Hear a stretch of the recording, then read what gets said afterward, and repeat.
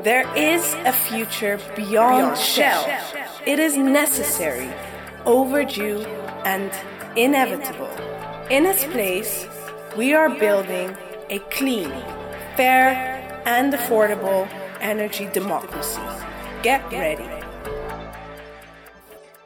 Oil and gas major Shell has contributed significantly to the climate crisis. It has long impeded a just transition away from fossil fuels. But what are the pathways to a future beyond Shell?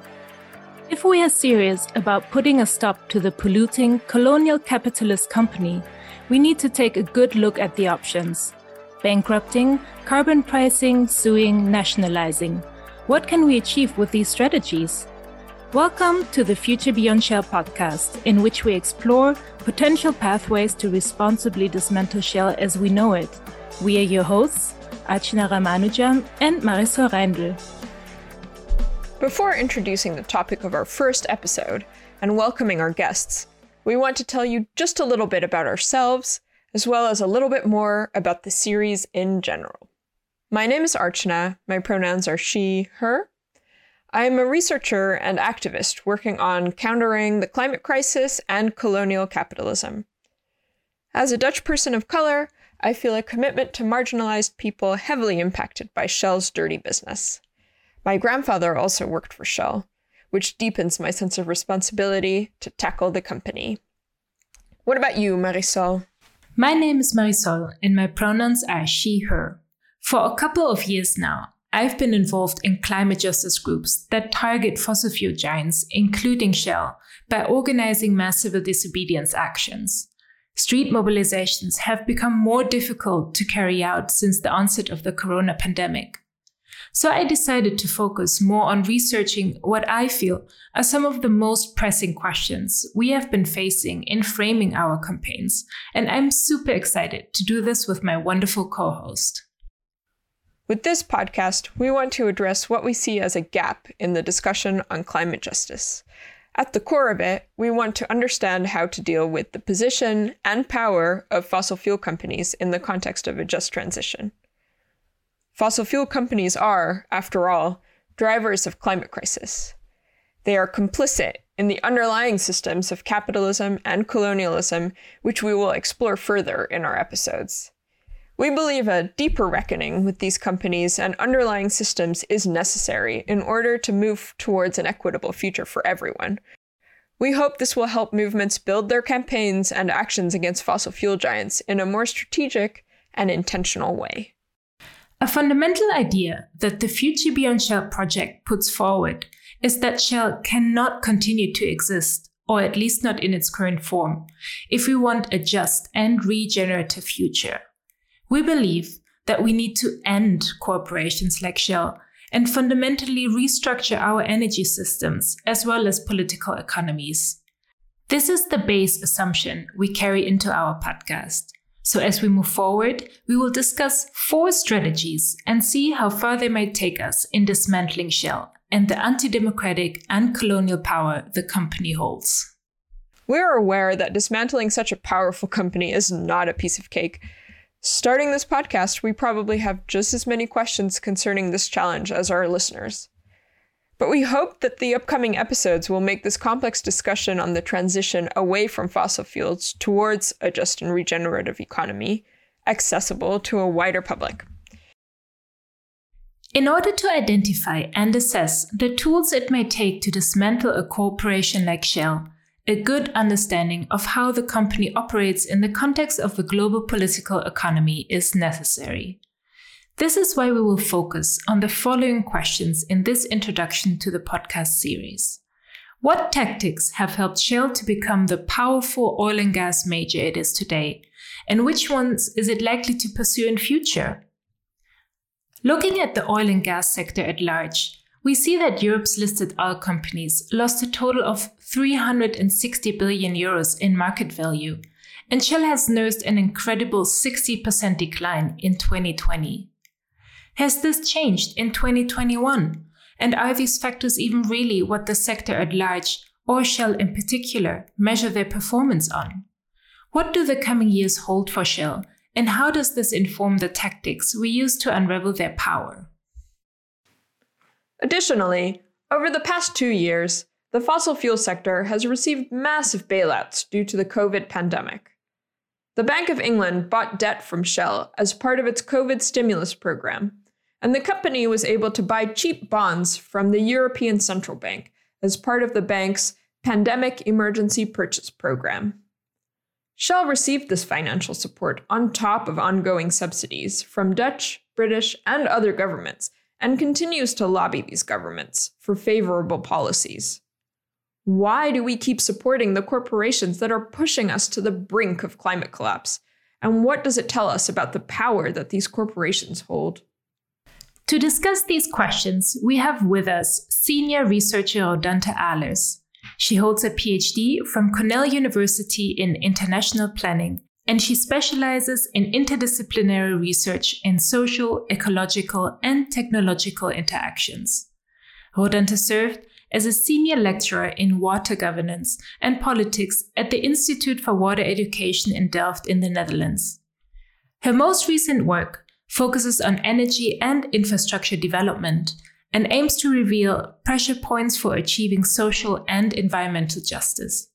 In the context of the Future Beyond Shell project, she co-authored the report Still Playing the Shell Game.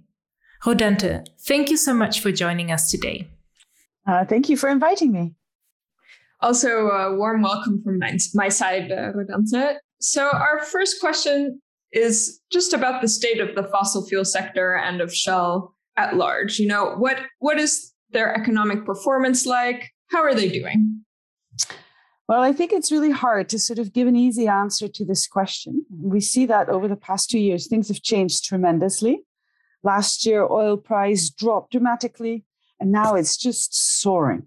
And so is the gas price. And we're talking about scarcity, and all of a sudden we need the fossil fuel sector. So I'm going to try and answer as best as I can. And most of my answers are based on the report Still Playing the Shell Game, which we wrote with a bunch of people, a bunch of activists and researchers from different organizations. So I'm basing this a little on that research. But of course, I have my own opinion. So they are not responsible for my statements, of course. But yeah, today we've been seeing these last months the oil and gas prices steadily increasing, and this whole debate about increasing scarcity and the need for fossil fuels. And so the sector is becoming yet again a little bit more popular, and we see this whole thing that happened last year sort of fading away. And for Shell itself, we see that production is up. They have increased their dividends. They've actually reduced their debt a little. And their market capitalization has increased to $190 billion. I think that was in September. Last year it was 134. So it is increasing. So Shell's doing quite well for Shell's bottom line goal, as they have purposely and profitably do business to generate shareholder value. I think things are going quite well, actually. Of course, so I think for the sector itself, it's going well. But this is not all of the sector. And I think COVID has had some impact in particular parts of the sector. So I think last year has brought changes within this sector, but we can talk about that. Sure. So thanks, Rodanthe. You're making this comparison a little bit of the past few months or the past year as compared to, the COVID pandemic and, the start of that. So I'm wondering how the sector fared during the COVID pandemic and any thoughts on Shell in particular? Yeah, we saw last year that the price of oil plummeted. And I think Brent went very, very low, Brent oil price, but the Western Texas, WTI is called, even went negative. And so this was all linked to COVID. And we argued in the report that that is not correct, that things had not been going so well beforehand. And that market price is never something that naturally happens because of circumstance, but the market price is constructed. Some work by Anna Zalek at York University on oil futures and how market price comes about is really helpful. But we saw last year in the first few months of 2020 Brent oil crude price plummeted, not because of COVID, but because Saudi Arabia and Russia decided to open up production and not hold to the OPEC rules of restraining production to restrain the amount of oil on the market. So it was the market was flushed with oil, price went down. And of course, it's very easy for PricewaterhouseCoopers and McKinsey to link that to COVID, but this had nothing to do with COVID. And furthermore, or nothing to do, it had to do with the way the producers between themselves are trying to make a stake for the market. It also has to do, we think, that with the strategies of the oil and gas sector of the past 20 years, and in particular, their financial strategy.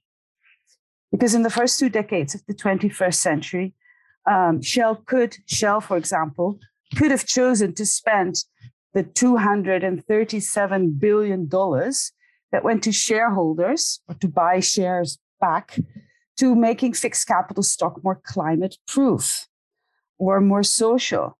Instead, it has accrued a lot of debt. It relies on a lot of potential stranded assets and actually cuts 9,000 jobs. So every euro they spend on these exorbitant payouts to executives and shareholders, or even shift to tax havens, they did not spend on sustainable or fair or decent jobs that would allow workers to fare through something as a COVID pandemic, or that would stabilize an oil market price, or that would take us away from oil but into other sources of energy. So I think that this financial strategy of decades has also led to an oil sector that is just really not prepared for a healthy community or ecosystem. And when there's a crisis, that is not really their problem.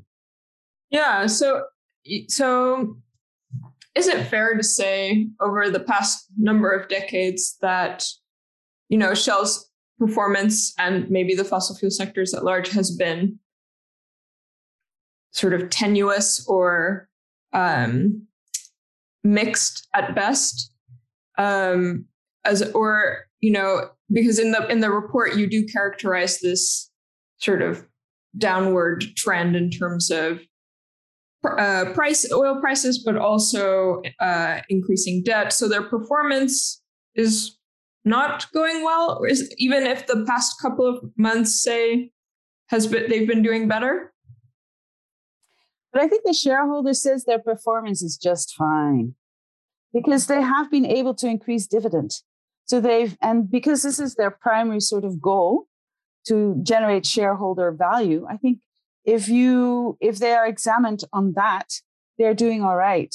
Of course, if we examine on how they pay their employees or what kind of subcontracting projects they have, then we have a whole different picture. Or how they deal with communities that have suffered pollution, or any of that. We see a different story. Yeah, so I think in Shell's own perspective, it is doing all right. Yeah, I think one sector that has really suffered from COVID is the shale production sector, because it's a very, very expensive way of producing oil.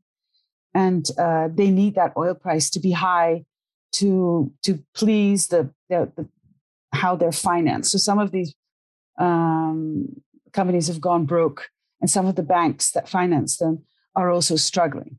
And this, of course, could happen to all of the oil and gas related assets in the future. Yeah, you already started talking a little bit about the sort of tactics you have analyzed in the report. And I'm curious if you could maybe elaborate a bit more about a couple of these tactics that you find particularly, that are really central to why Shell has become this powerful corporation it is today, but also maybe based on that. I'm curious to hear if you can maybe do a prognosis what you expect from Shell in the upcoming months, years to do. Like what will be, how will they try to stay alive? I think in the report, we identified 4 obstacles that prevent Shell from participating towards a meaningful, just energy transition. And we identified the first one is their focus on profit maximization as a capitalist company in a capitalist system. The second one, the use of inequality and ecosystem degradation to produce cheaply and sell expensively and make, profit. And third, how they undermine democracy by using lobbying, revolving doors, even allegations of corruption. And the fourth one is the way they tell their story and the way they project the future of the sector. And I can go into each of them. I think we need to also understand that we live in a society that's very, very dependent on very high consumption of energy, and it's very, very unequal and destructive production and distribution. And this has allowed Shell to develop these tactics, increase debt, pay their shareholders, and do this destruction because we've not been able, and I'm not sure who the we is at this point, but they've been able to get away with murder, literally, also historically, colonially, and they've not had to pay for it. I think in the future, they were not going to really deviate very much from these tactics because these tactics have served them well, and their shareholders are still supporting them, but they're also still supported politically. But of course, they work very hard at doing exactly at pleasing these two groups. And I think in terms, as we've shown in the report, their importance of keeping dividends high. Now, as soon as they're making some money in 2021, the first thing they do is increase dividends. So they want these shareholders to be happy with them and buying back shares so that there are less shares in the market so that dividends can be higher per share. And I think the second thing is we do not see them. We see them cutting 9,000 jobs last year during COVID. So we don't really see them caring much more for good jobs or good wages or decent wages. We see them selling off assets rather than cleaning up their assets or decommissioning them. So I don't see them changing their tactics so much. And I think this is all possible because of this, the way what we've identified as undermining democracy is because their business model is very much built on their connection within politics and having these revolving doors of people who worked with them. This is certainly very clearly the case in the Netherlands, and it'd be nice research to see to what extent that is the case elsewhere. We did not do that research, but we did it for the Netherlands. And you see the revolving doors of very, very high-placed politicians, ministers, foreign affairs. We recently had the situation with our Minister Foreign Affairs, Sigrid Kaag, who has been supporting the whole gas pipeline from Russia, because Shell, of course, is a very, very close partner of Gazprom. And so that there's Dutch European support for this gas line. As for the revolving doors doesn't only allow them to, for example, influence local policy, but also European policy and regulation. It also allows them to influence policies around taxation, but it also allows them to keep investment agreements in place, such as the Energy Charter, which has been very, very important for the oil and gas sector. Certainly in the future, if climate adaptation policy implies that gas companies have to give up projects, and then using this Energy Charter treaty, they can actually get compensation. This is currently going on. It's also the route that has enabled Exxon and Shell to get 90 million compensations for revenue lost for the Groningen gas projects. And they have secured that 90 million compensation, while of course households in Groningen who have suffered damage have not all secured their compensation. So they've been very successful in doing this, and I think they're still very successful, and they'll keep on investing in those revolving doors. I think also in terms of lobbying, they've been very successful in lobbying at the EU level, and we see that newspapers like Le Monde, but also the organization Corporate Europe Observatory did some really nice work about the amount of euros that go into investing into the lobbying of policy and regulation at the EU level. And similar work has been done in the US as well. And I think the other tactic that they need more work on, and they used to be really good at, but lately has been failing a little, is what we called our fourth obstacle of their storytelling, their ways of presenting the world in the future through their scenarios and the way they do their marketing and their advertising. And you see now that the sector is trying to sort of rebrand itself away from fossil and energy towards powering people, which is supposed to sound very constructive. But of course, Shell has lately not been very successful in that greenwashing. Recently, in August, the Dutch advertising regulator has judged that their advertising is misleading, and this concerned an advertising campaign that Shell had, that if the customer paid a cent extra, they would be driving CO2 neutral, which of course is ridiculous. But anyway, they were able to run that campaign for quite a while, and only because citizens take action and take them to the regulator is this being stopped. But so they need to, I think they're going to spend much more energy in sort of rebranding and advertising. And you see that in their budgets, that their marketing and advertising budget is increasing. So I think they're going to be going towards that tactic. They do also still seek subsidies. They have secured, Shell and ExxonMobil secured a 2.4 billion euro subsidy from the Dutch government to develop carbon capture and storage facilities.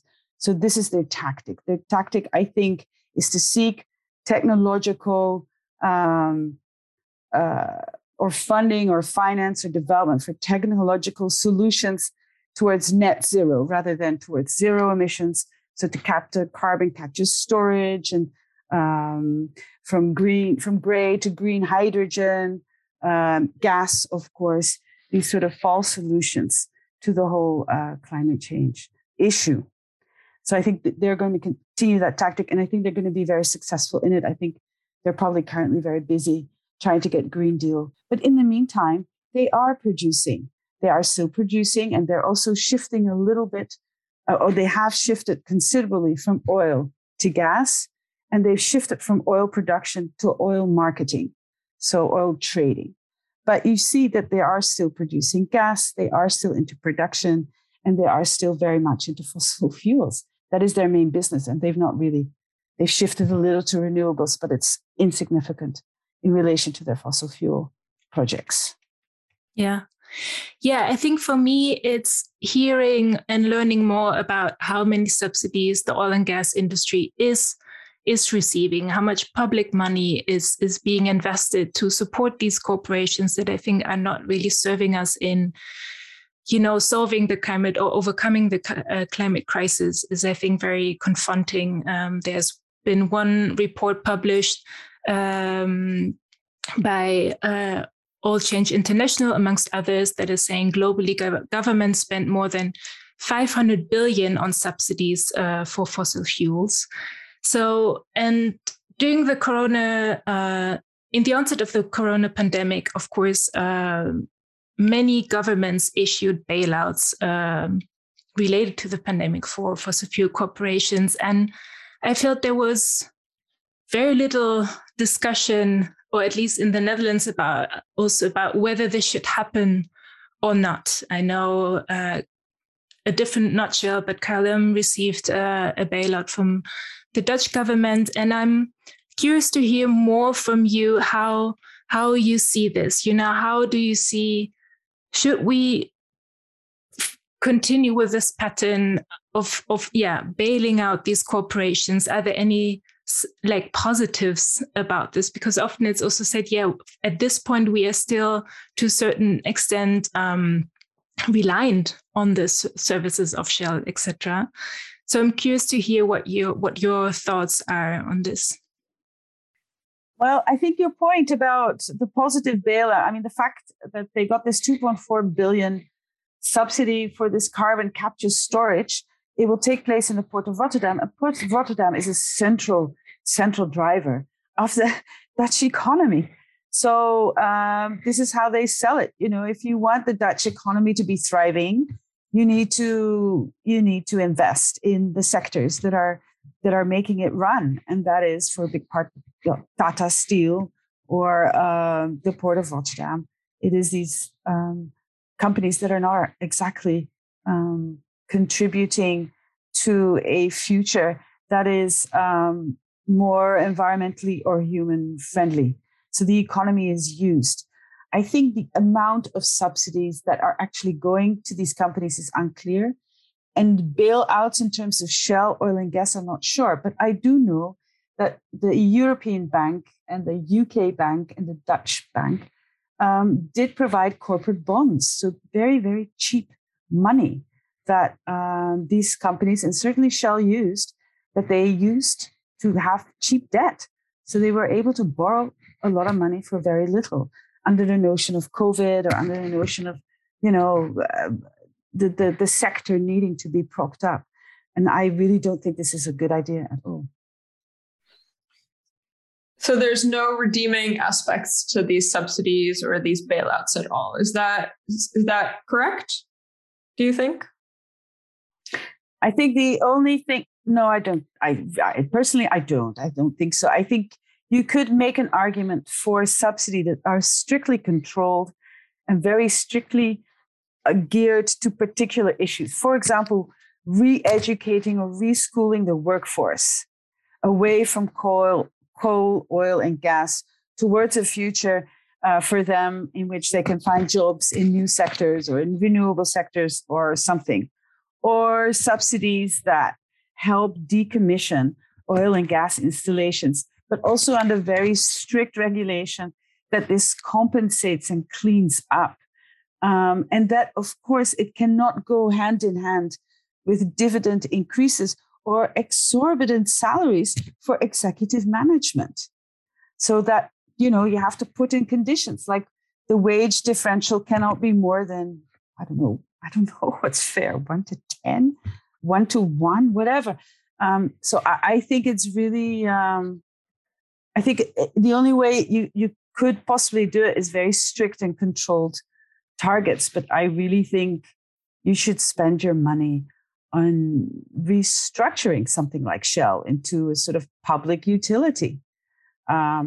Or spend your money in I think maybe as a start, I don't know, in reschooling the workforce and giving them a future beyond fossil fuels, in supporting communities to produce and organize their own power, to also increase education on sacrifice zones and how to stop creating more sacrifice zones and compensate the sacrifice zones out there and connect people to these sacrifice zones, knowing that their energy consumption is linked to, degrading lithium expanses in Argentina because they're driving an electric car. I think that's where finance and public funding should go to repair, to recover, and to reconstruct towards a future that is not only good for the Ben van Beurdens of this world.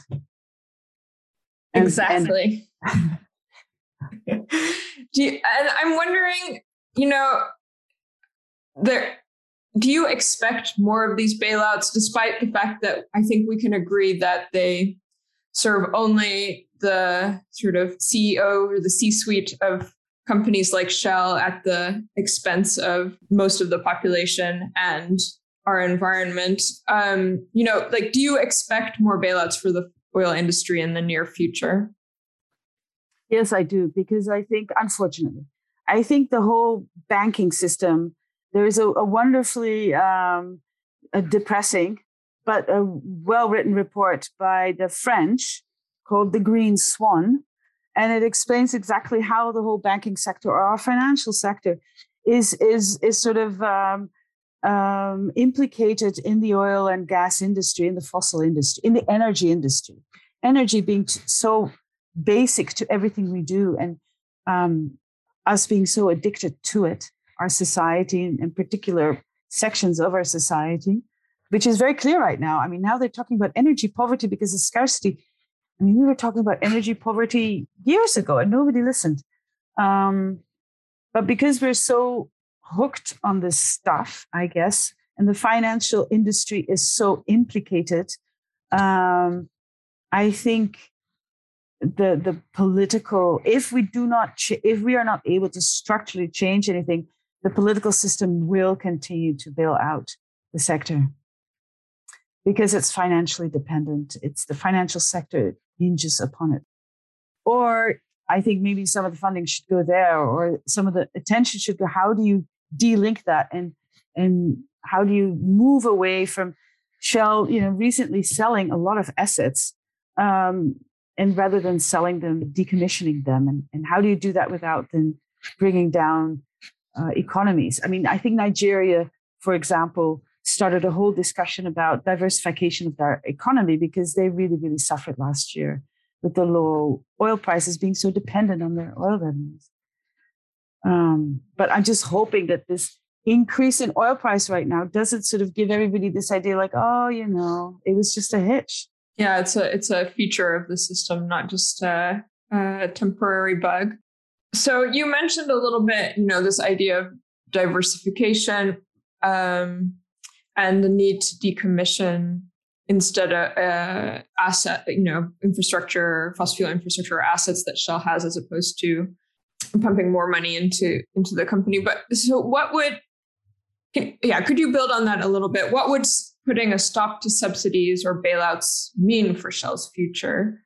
What would a halt in public funding mean for a company like Shell? I think if they would lose political support for their, I think it would be an interesting research to see to what extent the investment that Shell does to lobby, if that isn't as much as they get through bailouts and subsidies. I'm not sure. That's a bold statement, but I wonder. I think, of course, another big issue of subsidies, taxation, and the way they've been able to avoid paying taxes and profit shifting and tax havens. And of course, that's a big thing. So making them start to pay the taxes that are due, that they should pay, would be a beginning. Would it break them financially? I don't know. I find that really hard to say. I'm not sure. If they are that dependent on the bailout and subsidies, I think they are dependent on politicians preventing a real change to the system. I think the revolving doors and the lobbies and the surplus extraction from workers and environment is where they do finally thrive on more. Stopping that, having them pay fair wages, having them pay taxes, having them follow the rules and regulations of a democratic, fair system, I think that would make their business model a bit more complicated and jeopardize it more. Definitely. I have just one question in terms of putting Shell and the fossil fuel sector and their subsidies, bailouts, and relationships to governments in an international perspective. Is it the case that many governments or most governments around the world have these ties, or is these relationships between fossil fuel corporations and governments particularly strong in particular parts of the world? Yeah, I think so. I think if we look at the history of the 20th century, we see a very particular history of the fossil industry. We see countries like Mexico and, Mexico, for example, in the 1930s, having their own oil, were able to build a democratic system within the ejidatario and a private sector, a social and a private sector system, using their oil revenues. But at the same time, overspending and the unequal relations between the global north and the south, of course, led to the oil crisis in the 1970s and also created the huge debt relations that many of these countries have had. So I think the fossil fuel industry has dramatically impacted development globally. And the way that the global north has been able to extract and exploit resources in the global south, I think that's a global phenomenon. I think it happened and very much linked to colonial practices, apartheid, and environmental racism. Made all of that very possible, and still today, I think we see it. We see it happening again in the sacrifice zones for lithium, and also in the Western Sahara for solar and wind energy. So, this is also part of the system.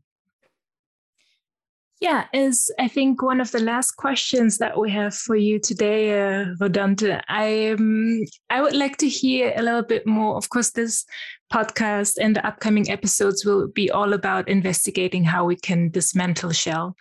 And I would like to hear from you, maybe based also on the future scenarios you've sketched out beforehand, the tactics you think still Shell is going to be reliant on in future. I would like to hear what you think the biggest, what will be needed to actually put an end to Shell, and what the biggest hurdles might be.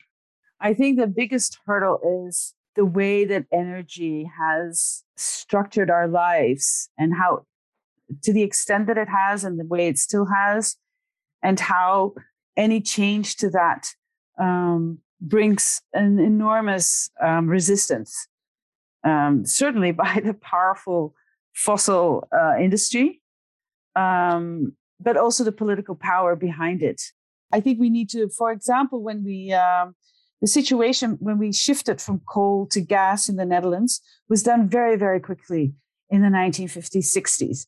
But it was also made possible because gas was cheaper and easier, and it burned better, and it was just made life easier. And the transition we have to make today isn't necessarily one that is easier or cheaper, and that brings about a lot of problems. That makes it hard to get, a large collective around it, and to get and I think also a larger political acceptance around it. That's one thing. And I think that the resistance by the powers that be remain enormous, given how the amount of bailouts during COVID that went to companies and businesses and did not go to people, communities, or healthcare or education. I mean, the system is very skewed towards a particular economic system. So I think to dismantle Shell also would mean to dismantle that aspect of the system that prioritizes profit over people, I think. And so I think if there is a future Shell, we need to think about energy that is not a profit-producing commodity. It's not a commodity. It shouldn't be a commodity. It's something that should be a public utility, I think. Energy so the Shells of the world should become public utilities. And whether that is worker run or community led or public and municipal led, that's to be seen. I'm just really disappointed by, and surprised maybe,